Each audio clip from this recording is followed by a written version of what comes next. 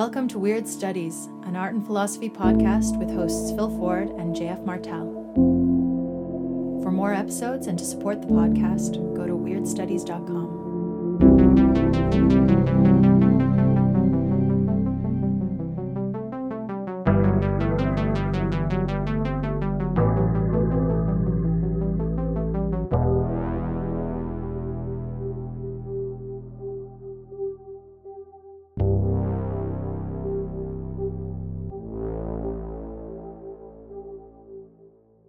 Hi, this is Phil. Today, JF and I have the very great pleasure of talking with Stuart Davis, a screenwriter, director, actor, comedian, painter, songwriter, meditator, rock star, and, we can only assume, astronaut, pirate, and President of the United States. And, no joke, he also invented a language. If you look him up on the internet, you better pack a lunch, because you're going to find yourself, hours later, slipping ever further down the rabbit hole of his extraordinary, multifaceted creativity, with no end in sight. But if you only have, say, 74 minutes, go listen to his audio documentary Man Meets Mantis, which is the subject of our show today. On New Year's Eve, 2010, Stuart encountered an 8-foot-tall praying mantis entity, and this kicked off a series of synchronicities and episodes of high weirdness that would not be out of place in a Philip K. Dick novel. But this is not fiction. It's not a put-on. Stuart is talking about things that actually happened to him. JF and I have been talking about incorporeal entities since our first full show. But in this episode, rubber meets experiential road, and here we talk about them not as an idea or as figures in artistic representation, but as things in our own lives. Stuart is the rare soul fearless enough to talk openly about his own paranormal experiences. Most people are not so fearless, and for good reason, as the actual experience of incorporeal beings marks the line between what consensus metaphysics can accept from the world and what it can't. The people who can accept paranormal experiences are the people who have had them. The people who haven't wonder if the rest of us are crazy.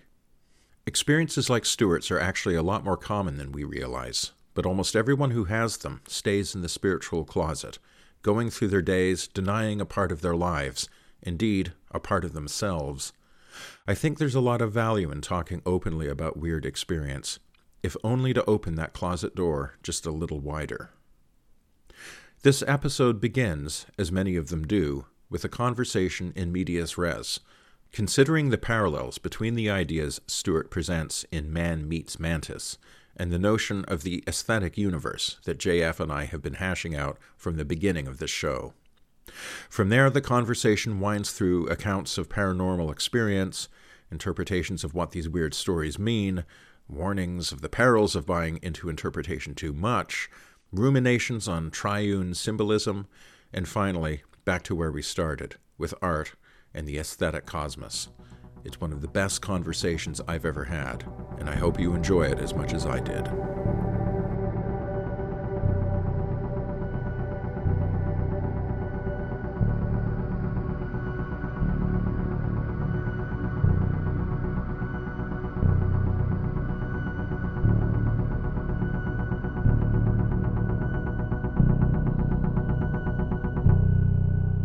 Well, I'm sure you noticed some resonances between stuff we've said on the show, particularly about the idea of an aesthetic universe, or a universe whose fundamental nature is aesthetic.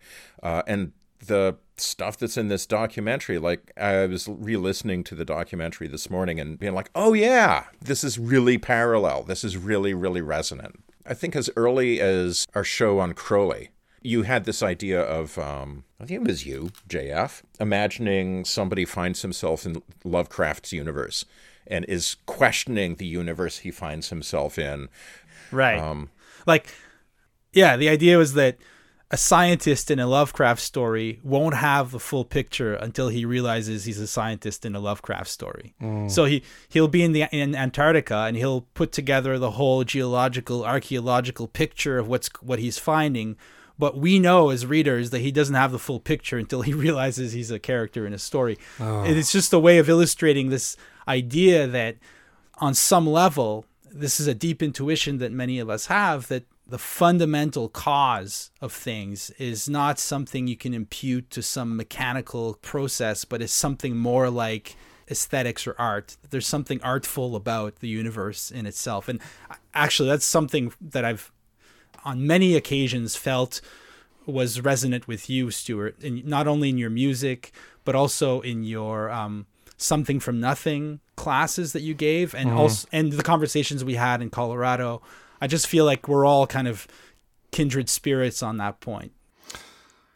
I could not agree more and more enthusiastically. You know, the last couple of years, and JF, I think these were conversations we were having when you were in Colorado, but my cosmology has shifted, and it ties in specifically to the Mantis stuff in a way, and the Mantis doc and experiences have been the tail end of the shift. But basically, my cosmology has gone to this place, which is the something from nothing underpinning, and it's just that one of the few things we really know about reality experientially is that something continues to emerge from nothing, this creative impulse and expression, however you want to think about it. That's how this whole thing started as far back as we can trace it. That's what's going on moment to moment. And the deeper that I got into the baffling paranormal stuff that we're going to talk about, the more an artistic or creative cosmology was the only way that I could feel that I wasn't crazy, that I wasn't losing my mind at many points. And strange for me had to have taken time to get there, because I've been an artist. That's the only job I've ever had since I was 21. But, you know, you go through all of these natural inclinations. You just think, like, well, how does this look scientifically? You know, what are the different methodologies that I should look at? I've read hundreds of books. I've talked to all these theorists. And at the end of the day, I came back home to art and thought theater, spectacle, artistic creation is probably the most sensible way for me to feel and experience and try to make a little bit of meaning from what's going on. So that's a long answer to just say I couldn't agree more with that view of things. Well, let's talk about the Mantis experience. First of all, let's do a little preamble, talk about your history with the paranormal. Because, I mean, I think you were definitely a practicing Buddhist before the Mantis experiences started, correct? Yeah, correct. So I got into Zen probably, I think it was age 23 or 24. And that didn't necessarily trigger paranormal experiences. I was meditating for a long time, and even in the 90s I met John Mack, which I met him under artistic connections because of my music and just that way, and then we became friends. And through John, he started taking me to these events. He would take me to seminars or conferences where he was speaking, and because of that, and I just found it fascinating. I wasn't having experiences or anything. I didn't have some inexplicable event or trauma, but I just was friends with him, and he kind of took me around, and I went to these conferences, and I started meeting these abductees and experiencers, in their words, and I found it really fascinating. This was sort of the first entry point for me where things didn't add up, because whatever I thought the abduction phenomenon was, or the experiencer phenomenon was, or UFOs, didn't jive with the people that I was sitting down with. These people were sane. They were trash collectors, academics, scientists, artists, anything you could think of, any part of the world. And I just couldn't resolve the fact that I felt them to be telling me the truth. Their experience to me felt true, but I felt the explanations didn't accord with what my brain was trying to jive. So I got into the world through him and became fascinated, read a bunch of books. But as for me, I didn't have any experiences. I mean, other than meditative, I've had strange experiences in meditation where my body dissolved and things like that. But I would put those in a different category than the paranormal stuff that happened around the Mantis. So right. Not until 2010 did something truly strange happen to me, and that was this Mantis experience, which is in the audio doc and was less than a minute long, but it happened at about 12 midnight on 2010, New Year's Eve. And you know what? We did put the audio doc up ahead of time so that people can go and listen to that, and maybe it'll free us up to go off on some tangents and explore some other areas, knowing that they have that as a resource. But in a nutshell, on New Year's Eve, I had a high fever. I was not taking any medications. I was home alone. And because of my history with fevers when I was a kid, I had an inspiration to do a meditation and to ask the fever a question. And so as midnight approached, I thought this would be a really cool way to bring in the new year. I'm going to do this question of a fever. And I did it and said, I'd like to meet my guides. Please show me my guides. And then this massive 8-foot-tall praying mantis entity manifest in my room over my bed, wearing a purple robe. It immediately shot some kind of signal into my body, which was invisible but had a definite energetic, palpable quality to it. It was not painful. To me, it felt like signal that something was being transmitted or conveyed in this signal. It was arresting. I don't know if I was paralyzed, but I definitely was arrested, either in captivated awe or perhaps something to do with the signal.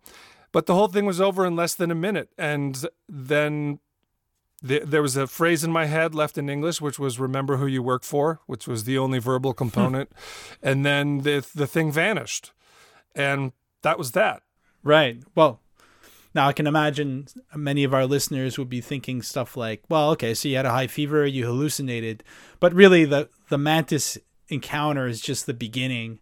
And I would strongly urge listeners to go and listen to the full audio doc. Maybe you can give us just a précis of the synchronicities and the physical manifestations that followed from this original experience, because those are what really cement the original experience and make it a real event that we should all be paying attention to when it comes to knowing who Stuart Davis is and what your story's all about. Definitely, I agree. So let me try to give you like the few-minute truncated version of that. And that's how my read was initially as well. The next day I told my wife about it. I said, this is the craziest thing that's ever... But I did personally feel like, well, yeah, I had a fever. I guess that was some kind of perturbance in a fever state that I'm not aware of. But then we move forward to the end of 2013. I'm living in Amsterdam.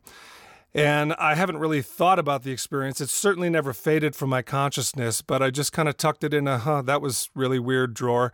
And then in 2013, I'm in Amsterdam and I meet this artist, Jasmine Karamova. She's a 16-year-old singer-songwriter. My wife introduces me to her. My wife is saying, you should sign her to your record label. And when I meet her, it's like I'm looking at her face, and in my head is rolling this film from beginning to end. I mean, mostly completely cooked. I would say maybe 70% cooked.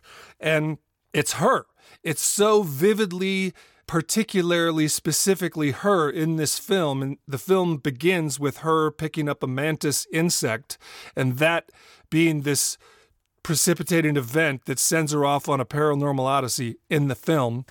But of course, I've just met this person. I'm not going to say, hey. And also, while I'm having that experience, it's totally somatically clear to me that somehow this film I'm seeing is related to what was shot into my body on New Year's Eve from that entity, which also spooks me and kind of disorients me. So I'm just like, I'm not going to talk about this. I'm going to go off, and I wrote a treatment, kind of an outline for it. I never told Jasmine about it until years later. Also, it's a film about sex trafficking from a paranormal lens. And it's in Russian. It's ridiculous and unmakeable. What a weird thing. So I kind of tucked that away. And then nothing else happens until 3 years later, I'm back in the United States, and it's 2016, and I'm on the grass in the dog park with my dog in front of my house, on my back, looking at the sky, waiting for my dog to go to the bathroom. And there's nothing in the sky, no stars. It's not yet at a point in the night when there's visuals.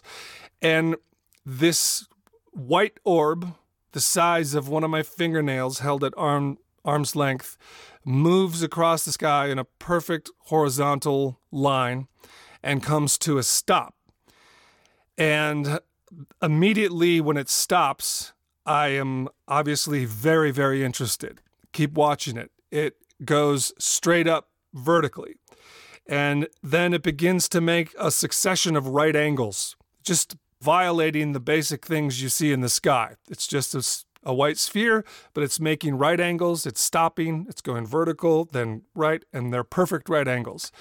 And that's maybe now the craziest thing I've ever seen. Right. Whatever the fuck this thing is, I've never seen something do anything like that in the sky. And so then I start looking around for someone in the neighborhood, trying to get someone to come and watch. There's no one else out there. I'm alone. This goes on for 10, 15 minutes, whatever. And I think I really need someone else to see this. So I rush in the house. I get my oldest daughter. We go upstairs on the deck. I just simply want to confirm, am I crazy? She starts watching it as well. She sees the same thing.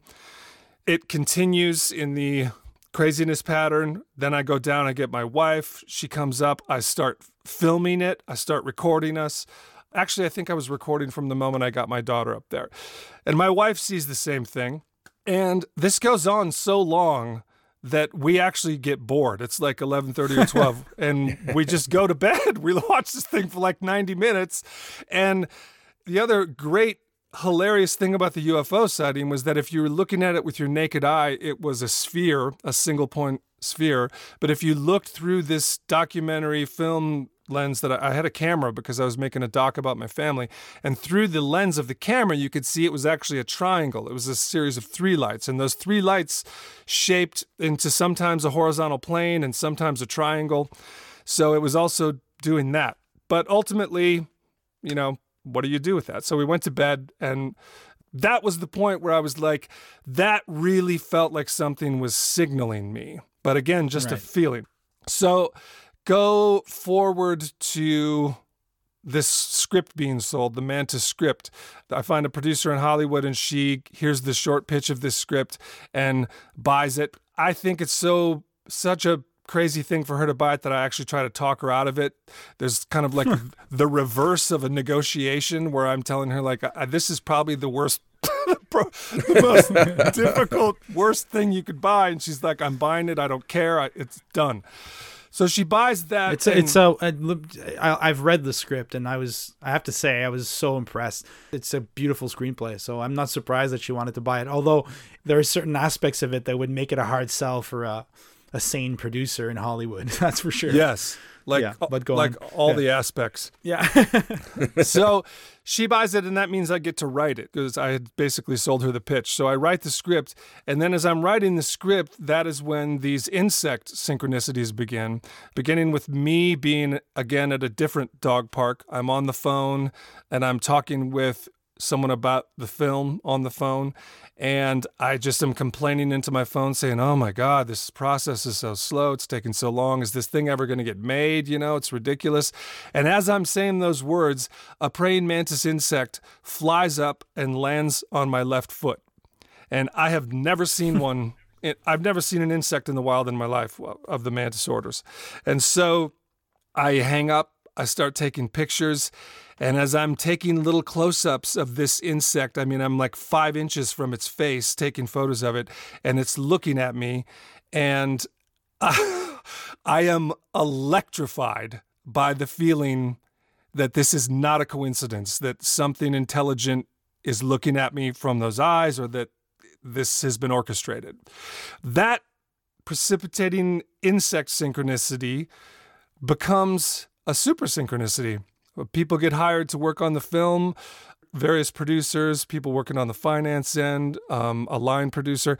There's a dozen instances, and they're all in the doc, or at least a huge chunk of the voices themselves are in the doc. I didn't even have time to relate them all, but people get hired to work on the film, and the next day, a mantis insect shows up on their front doorstep, shows up on their doormat, lands on their laptop. Just crazy series of a dozen or more of these unmistakable. The other thing to point out is, like, at this point, there's only about 20 people working on the film, and a dozen of them, the day of or the day after they begin working on the film, physically have a mantis insect show up on their person.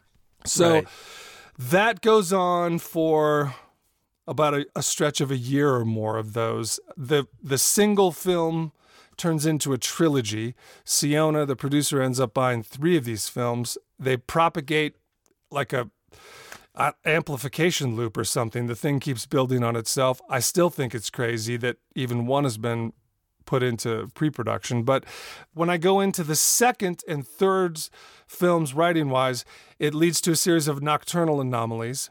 And this is where it gets really weird and personal for me. I start being woken up between 3 and 3:33 in the morning. Those numbers, I don't know what they mean, but it's like 3:03 or 3:33 or 3:13. And I'm woken up by a levitating tuning fork hovering over my house, which is sounding in reverse. And these experiences all begin, I wake up and I hear coyotes going crazy, just nuts like they've found a kill, and then they stop on a dime, and then the tuning fork in reverse starts sounding over my house. The experience proceeds, and then it concludes again when it's done with the coyotes going crazy, like bookends. This happens several times in several different forms. My wife experiences it with me, which is another reason I wanted to make the doc, is just to get everyone's experience in their words. I didn't want to tell my wife's experience of it. So there's a series of these nocturnal anomalies. I decide I need to engage it. Every time it happens, I'm paralyzed with fear. I'm unable to leave my house. I just keep thinking I should go out on my rooftop deck. I should encounter this. I should have an interaction with it. And I'm just seized with fear. I inexplicably cannot bring myself to go outside, even though nothing ominous necessarily is happening other than how weird it is. So there's a series of those, and they kind of culminate with me finally getting up the balls to go out on my deck between 3 and 3:30 in the morning and meditate, trying to call in this mantis, trying to call back the UFO, trying to call in these nocturnal auditory anomalies. Nothing will happen as long as I'm on the deck. If I'm on the deck consciously meditating, trying to consciously interact with this thing, nothing happens. But if I go to bed and give up, the events begin again. And they start up once I do that. My wife experiences them with me. She has a very hilarious take on this, which we can kind of circle back to later. And these nocturnal anomalies lead to my producer, Siona, who bought the film. She has a dream, which really spooks me. She dreams that I have an implant in my right shoulder and that it is alien in origin. And she tells me all of this. And I do have, and have always had since I was a teenager, a lump the size of a BB in my right shoulder, precisely where she had the dream. And it has always bothered me, just a background unease and wondering, I touch it all the time and think, or actually I just feel like when I touch it, I feel like, I don't know, this thing doesn't feel right somehow. She tells me that dream. I show her the picture. It's visible in my shoulder. And so that is another little disturbing thing that leads me to feel like I really want to somehow investigate this. I want to try to do an inquiry with some help. I feel like I need help. I feel like I'm maybe going crazy. I'm worried about my mental, emotional stability and all this. So I finally tracked down, after quite a bit of work, I find a Buddhist shaman who is a 30-year practitioner, both in lineages that I've practiced in, but also in more traditional shamanic enterprises. And so we do a preface work with me where she tries to determine that this thing is actually what it's presenting itself to be, and that we're not dealing with a masquerade or a real malevolent deception of some kind, like a negative entity. She feels satisfied that this thing is at least pretty much what it says it is. Then she tells me that I should channel it, and that the message she's getting from her guides is that it's important for me to be the channel, that I'm going to be the connect point for this and not her, which I can't communicate how unexcited and yucky. I don't know, just like channeling to me is, it's embarrassing. I have disparaged and mocked channeling at many points in my life, but I feel like I have no good other options, and I'm more curious than I am derisive of this undertaking. So we do it.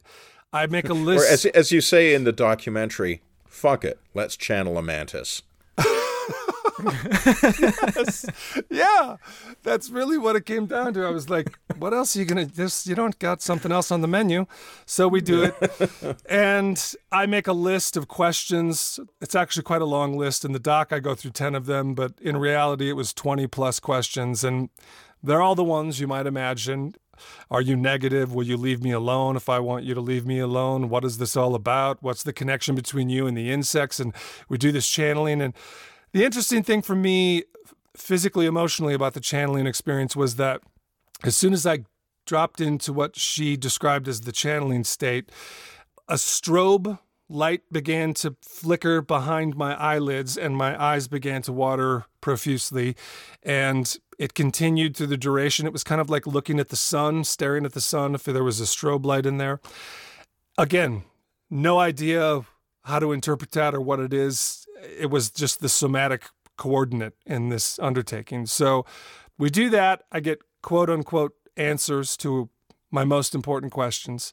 And then I find out that a friend of mine had a mantis encounter about 200 miles from my house decades ago. A good friend of mine that I'd known for 15 plus years. And then where I'll stop with this story, which I kind of feel is a crescendo point for me, is I'm online one day and I'm watching various videos of UFO conferences, and I'm doing a mantis search. So I'm looking for people who've had mantis experiences and just doing a real crude gathering of info. And I find this woman speaking at the 2016 UFO conference. Her name is Jacqueline Smith, and she is recounting being visited by mantis entities on New Year's Eve, which stops me in my tracks. I take it to my wife. I play the video for her. I'm like, this woman is saying she's been visited by mantis entities on New Year's Eve. And at that point, my wife, it's like her mask and sense of humor kind of cracks, and she turns to me. This is not in the doc, and she just turned to me and said, please don't contact her. Please just let it go. Like, please, can we just, it spooked her. Yeah. And that's where I'll leave off.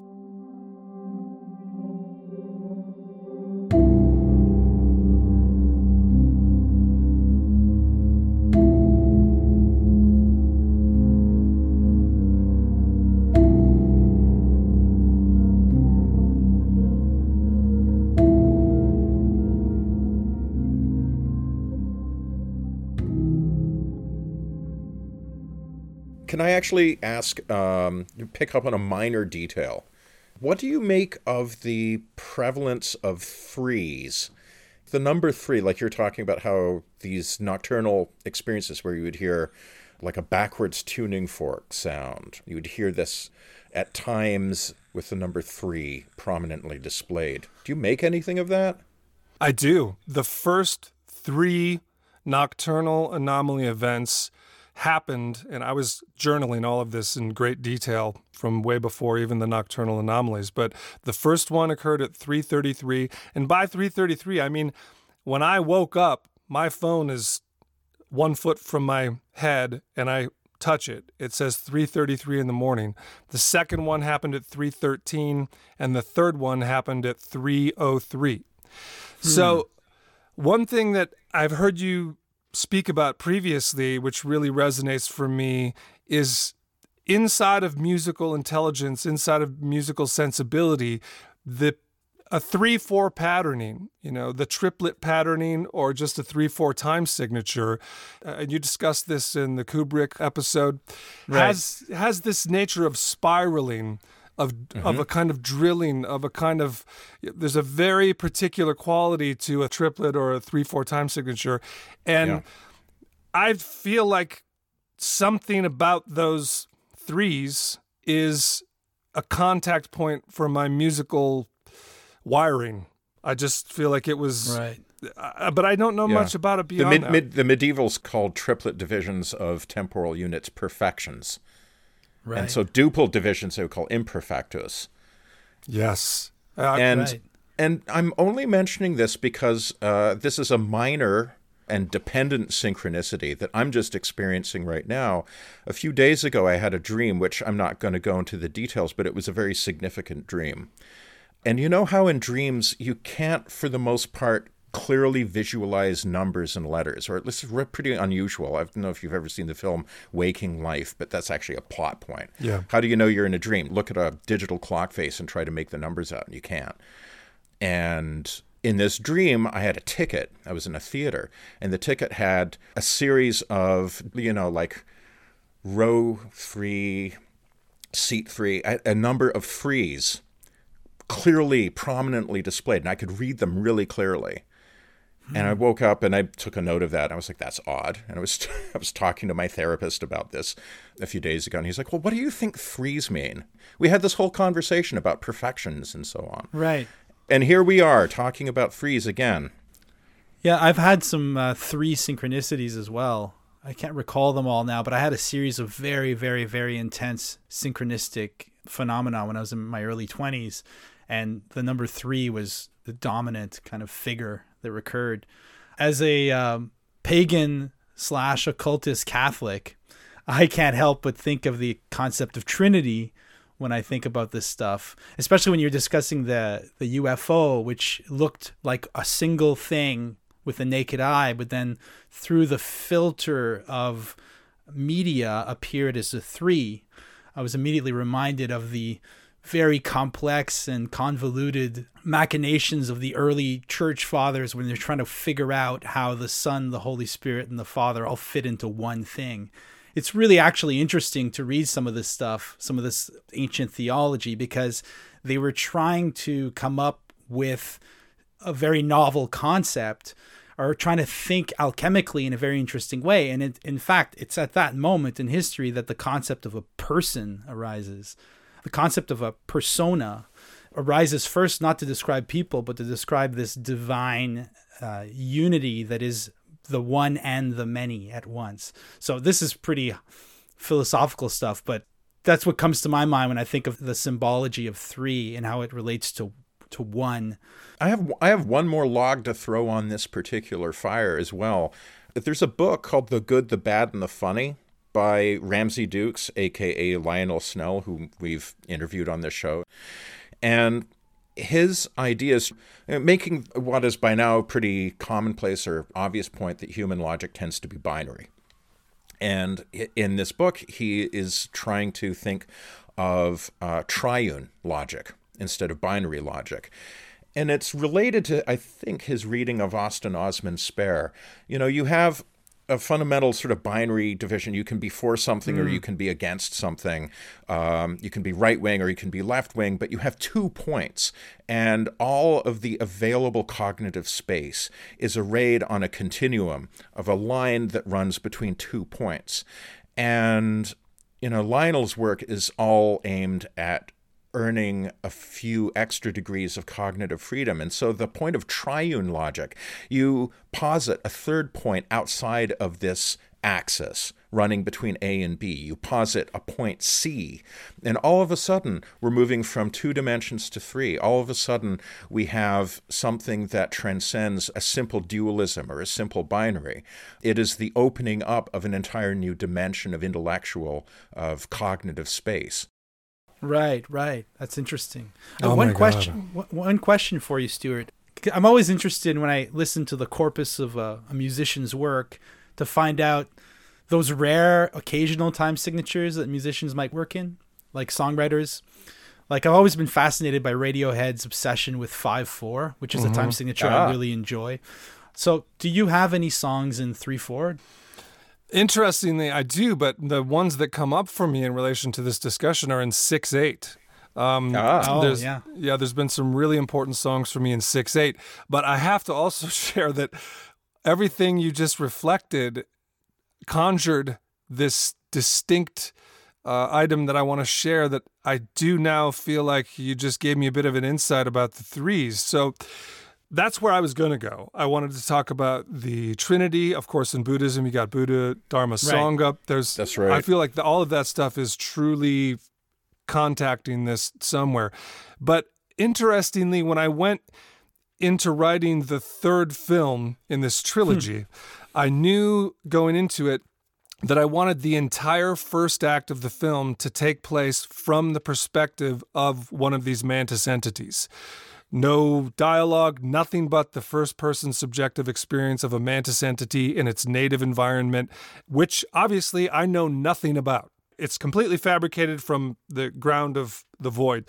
So I began to ask this question, and I know you guys are familiar with this as an artistic exercise. This is not channeling, but when I'm writing, I like to have conversations with the characters, including going inside of their first-person experience. And there's just this, it's a dialectic. And so when I knew I wanted to write the first act of the third film in the trilogy from the first-person perspective of the mantis, I just began to ask creatively, what do I do to begin to understand what the first-person perspective of this entity might be?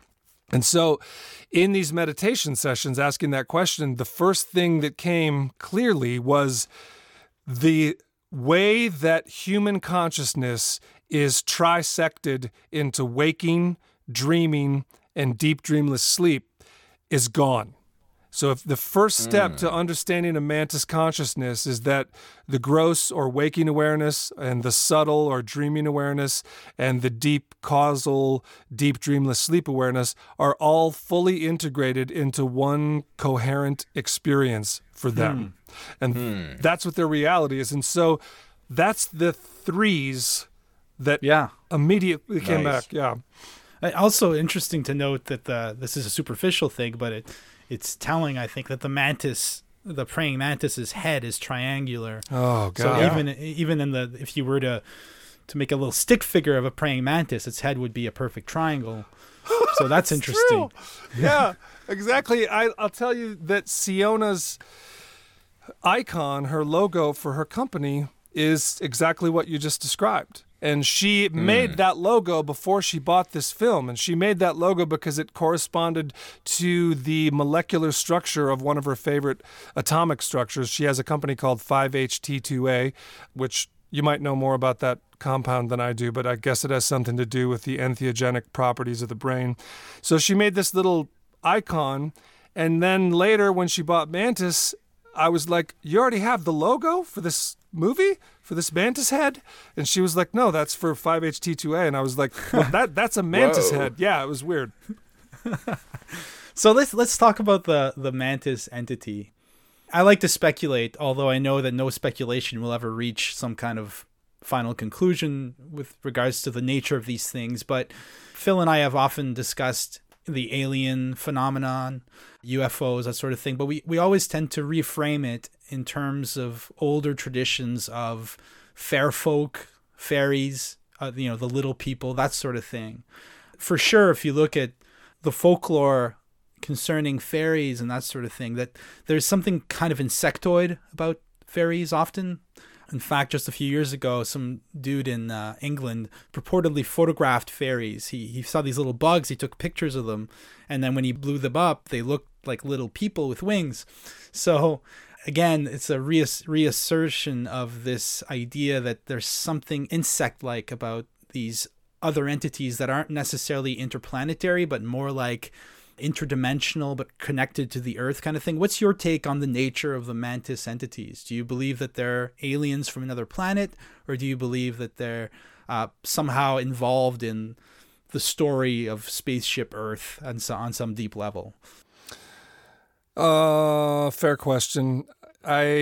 First, I would say that I question profoundly my capacity to ascertain anything truly fundamental about these entities. I get right. When I ask this question to my own higher self, or in meditation, the image that came back from me was that the distance in consciousness between me and a mantis insect it corresponds to the distance between me and one of these mantis entities that visited me. So other thing that came with that image was that, you still love an insect. I've held mantis insects since this.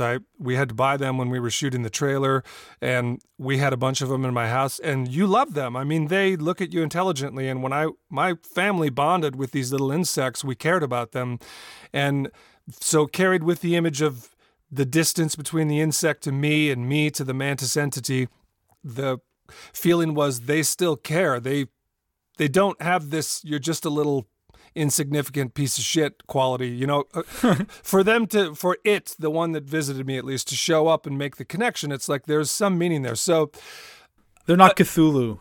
Yeah, right. I mean, you know, the other thing that, well, let me answer the question first, which is my current loosely held interpretation is that probably these entities have their own distinct ontological status. They are real, but they probably inhabit a reality in a dimensional fold that I can't even conceive of, that I don't have access to. But so whatever my reality is included in theirs, but theirs is certainly not included in mine. And I don't think they're from another planet. My feeling is that another thing when I began to inquire, and beyond them having the non-trifurcated dream waking states, etc., was that they just don't experience time the way that we do. It's not experientially sequential, this way forward, that was the past. So my sense is that they're probably some kind of ontologically real entities, and that I can't understand even what they are. I might be like a tiny node. I get the feeling that whatever my art is to them is like I might be one note from one instrument in a symphony of something that they're involved in that's of a time span I can't comprehend. But I definitely want to remain in the not knowing also. I just feel like the more that I try to collapse into an interpretation, the less that I have of them. And the more that I stay in just not knowing, the Zen approach to just not knowing and remaining living as a question, that's where I feel that a relationship can live with them. So I'm hesitant to even make interpretations, but boy, do you get interpretations from people. I mean, once I went public with this, of course, I got dozens of people write you, and they're like, I've had mantis experiences, and here's exactly what it is. And none of that lands well for me. But I would love to hear both of your takes on this. I'm truly hungry for your minds. If I can jump in to pivot off of a word you just invoked a second ago, Zen. My own experience, my whole kind of introduction to the weird world came through meditation. As you know, you have odd experiences on the cushion. And I started encountering entities, and I didn't know what to make of this. And at one point I asked my teacher about this. My teacher was like, well, we just tend to ignore them because they're suffering beings like us. Maybe not like us exactly, but they don't necessarily compel particular attention or notice, because the only thing that compels attention and notice is the fundamental point, the one thing, which I'm not going to characterize. But I suppose I would say I wasn't a good Buddhist. I didn't entirely listen to that advice. I started paying attention to these things. Something that I think is often assumed about magical practice, for example, is that it is all about this exotic shit with robes and words of barbarous conjuration and guttering candles in skulls and shit like that. But it can be as boring and undramatic as simply sitting on a cushion and seeing what's up in inner dimensions. I was very much struck by how this whole experience started off for you having a fever and being like, what would it be like to meditate while having a fever? I kind of responded to that because I was like, man, that sounds like exactly the kind of thing I would do. I totally agree with you, Stuart, about the importance of, and I guess that's what Phil Sensei was saying in the end, is that if your interest is enlightenment, then don't pay attention to them. If you do pay attention to them, at least don't try to know exactly what they are, or try to grok them fully. I agree with that sentiment that you both expressed. I think it's important to maintain what Keats called negative capability, this ability to live in unknowing. So for me, the use of speculating about the fundamental or ontological nature of something, it's more of an aesthetic exercise to dig in and see more correspondences than it is a way of trying to figure out scientifically what something is. One of the things that really resonated when I listened to your audio podcast were, those parallels from my life, things that I've lived that are similar. I had a UFO experience when I was 13, We were on a Greyhound bus coming back from it was an exchange program. Like the whole class went to New Brunswick. I was living in Ottawa, so it's a long bus ride, and we're just coming home. And I was looking out the window, and I was literally looking for UFOs. I know that doesn't make it sound credible, but as a kid, I was constantly looking at the sky, hoping to see one. And I'm looking out the window of the bus, and I see this huge orange and green light up in the sky, and it's just hovering above the tree line, and it's so real, so present that it's actually illuminating the underside of the clouds because the sky was overcast. And at first I thought it was a reflection on the glass, so I pressed my face up against the glass and kind of cupped my eyes to see. And then sure enough, it was there. And then this other kid beside me is like, "Are you seeing what I'm seeing?" And then the whole bus is looking at this freaking thing as it's just hovering on the horizon. I remember that I was trying to get my teacher, this guy Gary, he was a cool guy, but in this moment he refused to look. This was interesting. He refused to even look. We were about 12 kids just looking up at this thing, and he would not look through the window. And at some point, the thing just shot up right through the clouds and disappeared. So obviously, this really kind of shaped me. So I pay a lot of attention when I hear about UFO encounters. But of course, for years and years, I just went with the standard narrative, the nuts and bolt theory, so-called, where I thought these were aliens from another planet. And it was only when I got interested in psychedelics and in the work of people like Patrick Harper and the guy who wrote Mothman Prophecies, can't remember his name. John Keel. John Keel. And also John Mack, who you mentioned earlier. He was from Harvard, wasn't he? Yeah. So John Mack was a researcher in Harvard who really took the abductee phenomenon seriously, one of the first real academics to give its official sanction as a field of inquiry, and one of the last as well, I guess. But to undo that nuts and bolt kind of instinct that these are aliens from outer space, and to open up a space where these are not so much things you're just seeing, but things you're seeing because that there's a reason why you're encountering these things, that they have something to do with you. That comes through very clearly in your story, Stuart. These so-called UFO encounters are somehow part of this aesthetic symphony that involves meaning and becoming and transformation, and it has to do with us personally. I really believe that to be the case now. I think that there's something so transformative about these types of experiences that you can't just, it's almost doing them a disservice to treat them like another kind of physical phenomenon that needs to be investigated in order to be identified and tagged and filed away somewhere. They're much more intimately involved with us than that. Oh, man, I love both of those summaries so much. I completely concord with all of that. And maybe it's an actual developmental trajectory if we were to assess people's relationship to the various phenomena and how it begins to impact their worldview. I went through the same arc where it was like, yeah, these are UFOs and it's a nuts and bolts thing and they're coming from other planets. And then I migrated from John Mack to Jacques Vallée and other more nuanced writers and started to feel like, oh, this is a whole other, we have no idea. And where I'm sitting with it now is in a kind of celebration of what you just described, which is to say that I think there's an invitation. I think that we can't begin to comprehend or imagine how expansive and enigmatic consciousness itself is, and I think consciousness is fundamental to whatever this is, and the developmental invitation is forfeited every time we try to compress this or collapse it into something sensible and digestible. It just kills it. Absolutely. Yeah, I didn't want to give the impression that I was like simply initialing this kind of orthodox idea of like, oh, well, the various entities that you encounter are necessarily going to be unworthy of our time and attention. And I'm not sure I want to actually put this on the show because, I don't know, I haven't talked about this publicly at all, but I have my own version of your Mantis experience, something very similar in the sense of like, I've encountered all kinds of weird beasties, and a lot of them are bad, and a lot of them are liars. Yes. And a lot of them will come and tell you all kinds of shit. They said it was helpful and wanted to help humanity and shit. And it's almost like you have to develop a kind of occult caller ID Yes.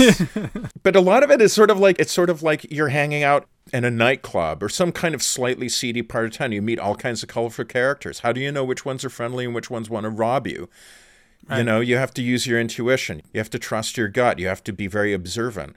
The spiritual life often resembles like a film noir as much as anything else, where you're in a state of sort of heightened paranoia. It's interesting how some of the people we've mentioned, Jacques Vallée and John Keel, the more attuned they become to the really paradoxical elements of these phenomena, the more paranoid their own writing becomes. How they're constantly wary of being gaslighted. And there are some pieces of writing out there on these subjects that basically proceed from the assumption that there is no benign or positive element to these phenomena at all, that it's all gaslighting. There's a fascinating annotation in Jeff Kripal's Authors of the Impossible. It's a really good book. A book that otherwise I'd never heard of before by a guy named Salvatore Freixedo, a dissident Jesuit priest. The book is called Visionaries, Mystics, and Contactees, and Kripal writes of it in his annotated bibliography that the book ends, quote, with the striking and strikingly Gnostic conclusion that the history of religions is a long series of false prophets, pseudo-enlightenments, and man-made scriptures controlled by occult forces that pose as divine but are no such thing. And this is Freixedo's own writing. Quote, we now realize that whoever dictates the messages, whoever gives the demiurge his power, whoever breaks the natural laws is not God, but energy entities, intelligent and evolved to a greater or lesser degree, who interfere with human lives. They have appeared and demanded to be worshipped as God, but they are not God. None of them is the creator God, the first cause of the universe. And I'm reading this and I'm like, yeah, that's an interesting point of view, but I don't know if I quite buy into the paranoia simply because I've had my own experiences with, as I say, some nasty beasties, but also with one entity in particular, not going to go into details because it's, you know, this isn't about me, but like that has heavily influenced my life and creative work. I mean, this is another thing that I really respond to in your own story is the sense in which, like, what do these particular entities want from us? Not all entities, just the entities we're talking about. Aesthetic expression. You know, it almost seems as if, like, you know, in our Garmin Bozia episode, we're talking about these sort of interdimensional demons in the Twin Peaks mythos. What do they want? What do they want to feed on? They want to feed on our fear and our hatred. You know, they want Garmin Bozia. And this mantis entity that you're dealing with, what is it feeding on? It's art. It's feeding on stories. It's feeding on expression. And that's an entity I can get behind. Oh, this is so fascinating. I mean, first of all, I want to make a plea that if you're willing to continue the conversation outside the podcast, I would just be so eager to hear everything you'd be willing to share in private about your experiences, because happy to do so. My life story is so parallel to what you're describing. As, you know, as a Zen practitioner, I must have had a half a dozen teachers tell me something crazy happens and they're just like, bring your attention back to your breath. Like you're right, you know, exactly. And which I get, and I'm not disputing the efficacy of that practice and the value of following it through, but I was not a good Buddhist. I am not a good Buddhist. I have not followed that imperative as I could have in practice, and I've explored, and that's why we're talking now. The points that you bring up around the deception, manipulation, the masquerade that occurs with entities, whether it's in the pantheon of quote-unquote alien ones or the fae folk, etc., I think that's so important. And it's one of the things that has most characterized my slowly developing experiences, not only checking with the first shaman, but this is also not in the audio doc. I've gone to 2 other shamans to basically check 3 times from 3 different sources that this thing is what it says it is, because I have seen so much deception and manipulation and delusion from people thinking they're entering off onto some space odyssey with the benevolent ambassadors from whereversville, and it's complete bullshit. And it's bullshit that ruins lives. People are seduced by these stories, understandably, but nonetheless, I think it's really dangerous. And I think that a massive portion of whatever this population is that we're discussing from whatever realm, a massive portion of it is deception, manipulation, and an agenda that we can't scrutinize, and we become a component in unknowingly, and it just renders lives undone. I mean, take just the most basic 101 level, the Greys, and I'm not going to say what the reality status of the Greys is, but I just feel like as a person, let's have one set of rules. It's not okay for me to go into your house and take your kid and mutilate them and fucking swipe their memory clean. And like, who are we kidding? Who are these people that think these are some sort of emissaries from a benevolent future for us? They're absolutely sadistic. It's twisted beyond belief. And I feel so sad for the people who think that kind of traumatic, invasive abuse could ever masquerade as an ally. It's tragic and so hurtful. So I couldn't agree more that the checking and rechecking and suspicion, and sometimes even maybe a touch of paranoia, is understandable. I understand how Jacques Vallée's gotten to this point in his life where he's like, you know what, I'm leaving this field again because it's so much noise and confusion. And I think that when I look back on the public's relationship to the alien abduction / UFO, it's like I see a little incremental increase in our subtlety and our capacity to ask these questions. I think these discussions are super helpful in that regard. But even in my experience, that's my own, I'm only slowly beginning to moderately, contingently trust this one mantis entity. I don't know if they're all like this. I agree with you that this mantis is feeding off of, or it is reverberating with creativity and story and art. And I love that. And I'm on board with that. But it's contingent. Like, I don't know enough about this entity and probably never will to make any assessment that its agenda or worldview has anything to do with the human beings. I don't know if that's the case at all.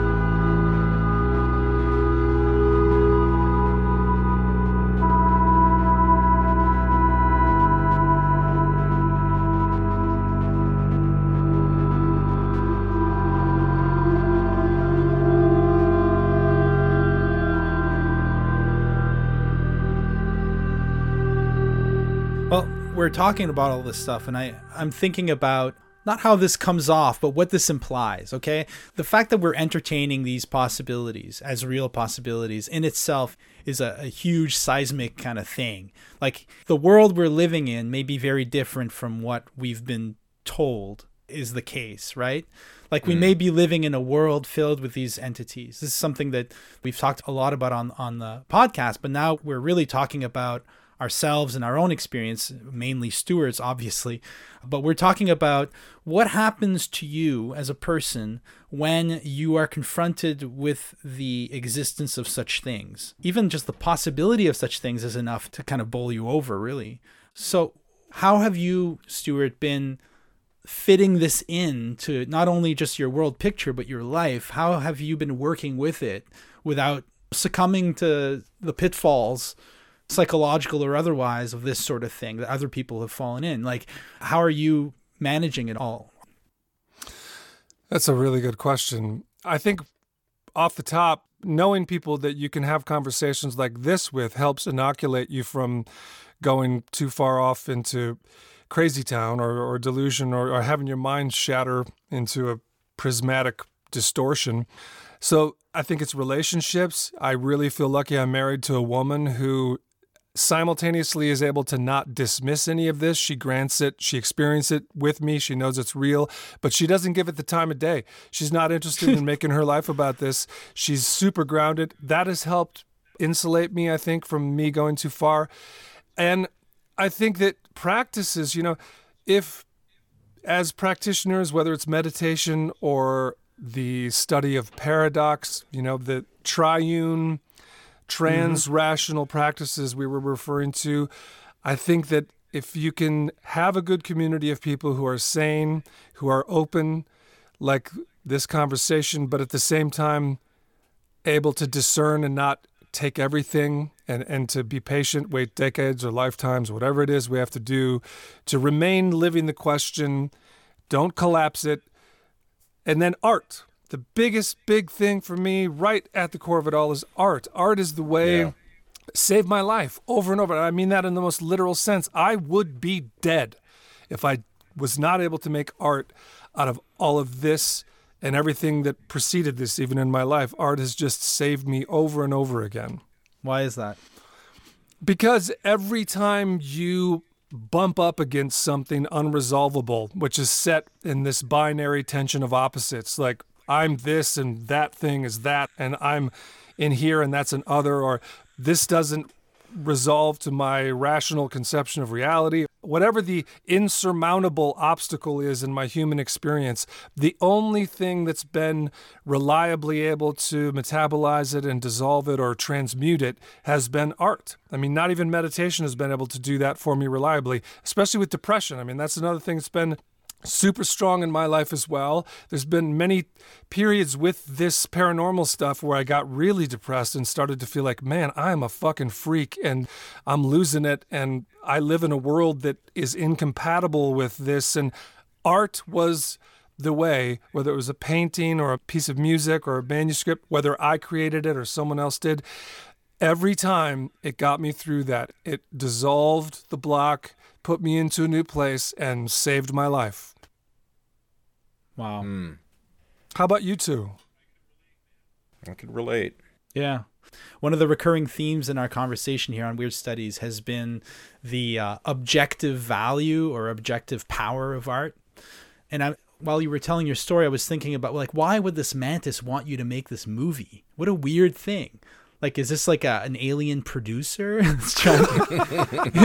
So, Phil, we keep saying, like, when the new emerges in a work of art, when the new can only emerge in a work of art, whether that work of art is a film or a symphony or a song or a gesture on the street or a moment of creative engagement in life, that's just art. You can't mark it, but it's still art. When those real creative surges occur, the universe is different than it was. It's kind of in these moments, I would argue at least that's what I was trying to get at in my book, the idea of the rift. The rifts are those moments in life where the new reveals itself. And not only is it something new coming out of nothing, but each new thing coming out of nothing shows us that the whole universe is a new thing coming out of nothing. That's the line I love from the book of Revelation. Behold, I make all things new. It's like, once you have one new thing, everything is new again. And you can see that when you see a movie that really kind of blows your mind and you walk out on the street. I remember when I saw Terrence Malick's Tree of Life. I love that movie. I just thought it was like music. And I walked out of the theater. It was the TIFF Lightbox in Toronto, and the whole city had been transfigured. I put that in the book. Like, it's just, there's something so magical about these surges of creativity that we call art.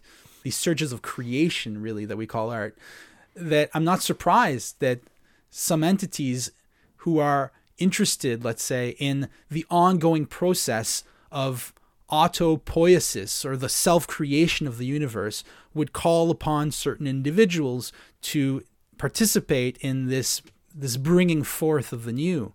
You could see how there's something much deeper than, I mean, yes, it is aesthetic fundamentally, but aesthetic in a almost kind of religious or spiritual sense, that this is the act of creation that's unfolding itself through our perception of time. I don't know. There's something about that. I mean, one of the texts we're going to explore soon on Weird Studies is Plato's Timaeus. And I find that Timaeus is very much about that, about the self-creation of the universe. I don't know. That's maybe one reason why an alien praying mantis would be interested in Stuart Davis's next art project, right? Yeah. Yeah. Again, without attempting to interpret or collapse it too much and trying to let it live with the oxygen it carries. But I agree, and my sense is that whatever this entity is, it cares less about whether the film gets made or gets made a particular way. It cares more or derives more from the energy itself, which is present and occasioned in the entire undertaking. If I were to visualize it, it's more like it wants to interpenetrate with the creative fields that are created in sympathetic resonance between me and other human beings and perhaps the Mantis entity and its cohorts. The field itself is the rich item of concern, and the particulars in how that refracts and reifies out into reality is probably less, or is a more peripheral interest to it. Right. Which I'm cool with. That's fine. That's great. It's like that proverb, that little anecdote that we mentioned on the MC Richards episode, Phil, of the great potter, the Chinese potter, who tells this guy who really admires his work, he tells him that he's not interested in the pots, but in what remains when the pots are broken. That maybe, in a sense, the least important aspect of an art process is the final work.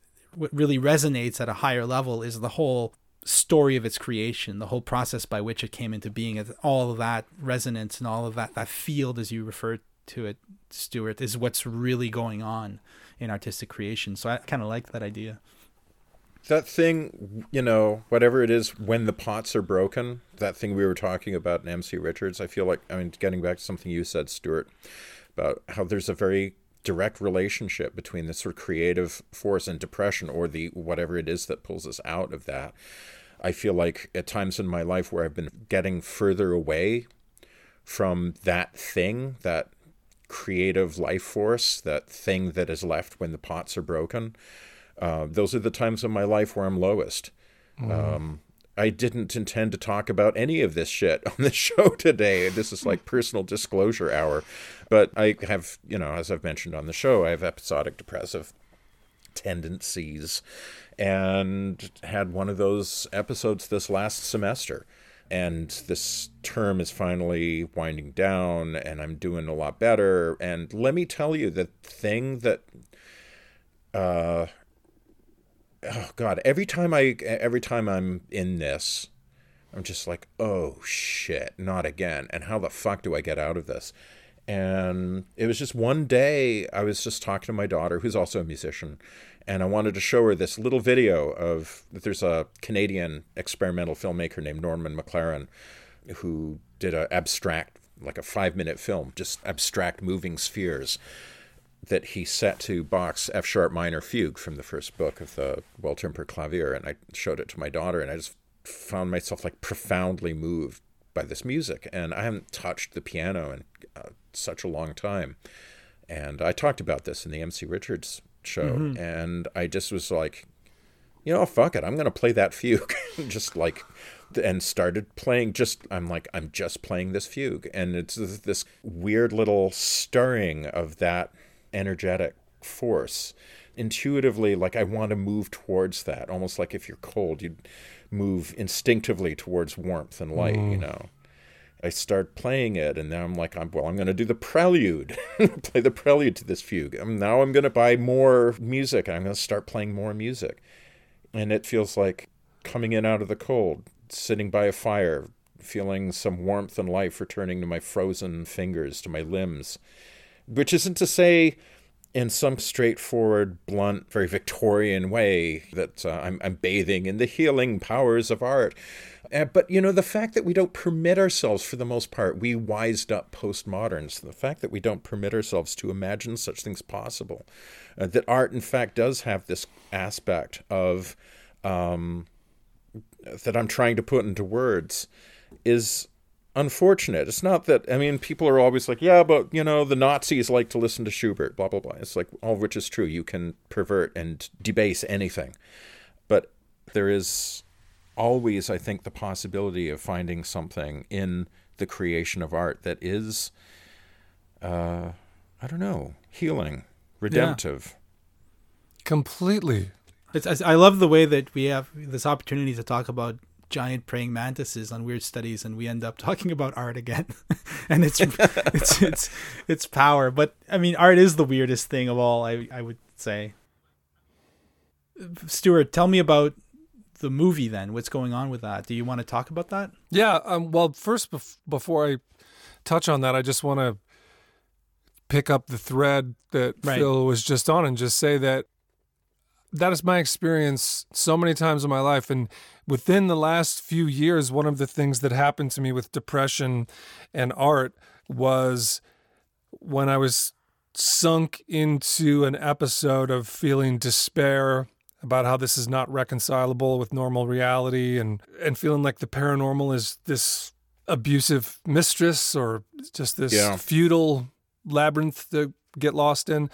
I discovered the artwork of Remedios Varo and Leonora Carrington, and I just completely submerged myself, and it did what you had just described. It did something very similar in my experience, with you beginning to work on The Fugue. It's like I just began to get into Remedios's paintings, and that led to Leonora, and I bought books, and I can't explain it. I can't necessarily describe it, but something about the worlds they shared opened me up again and brought oxygen into my being and lifted me and got me back out of another depressive episode. So I just completely concord with all of that. The movies, right now, the first one in the trilogy is the main one that's being focused on, and it's been sitting at 50% funded for 9 months, and we shot a trailer, a sizzle reel to it a year ago, and the positive side of it is that a little tribe has built around this film of just amazing human beings. There's a population of people in Los Angeles that are so devoted and driven and loyal to seeing this vision realized. And as I speak right now, and for the last month, they've just been in endless meetings trying to close the funding so that we shoot.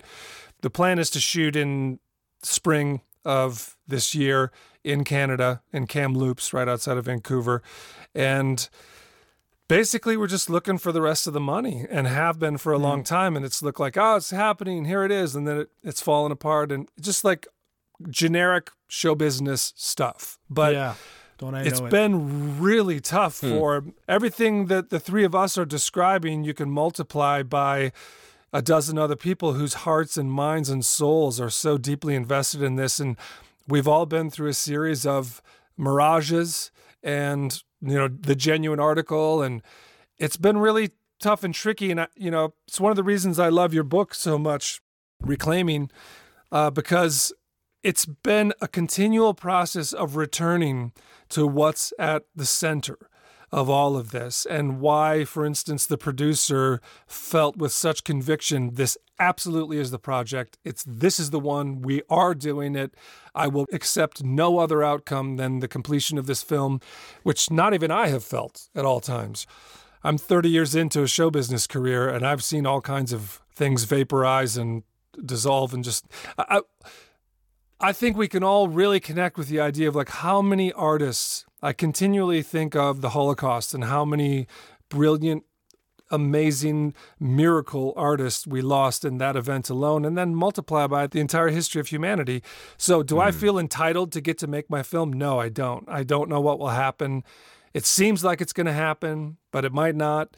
And I'm just trying to use it all as like a tantric opportunity to practice gratitude, whatever the situation is. And that's what I'm doing day to day.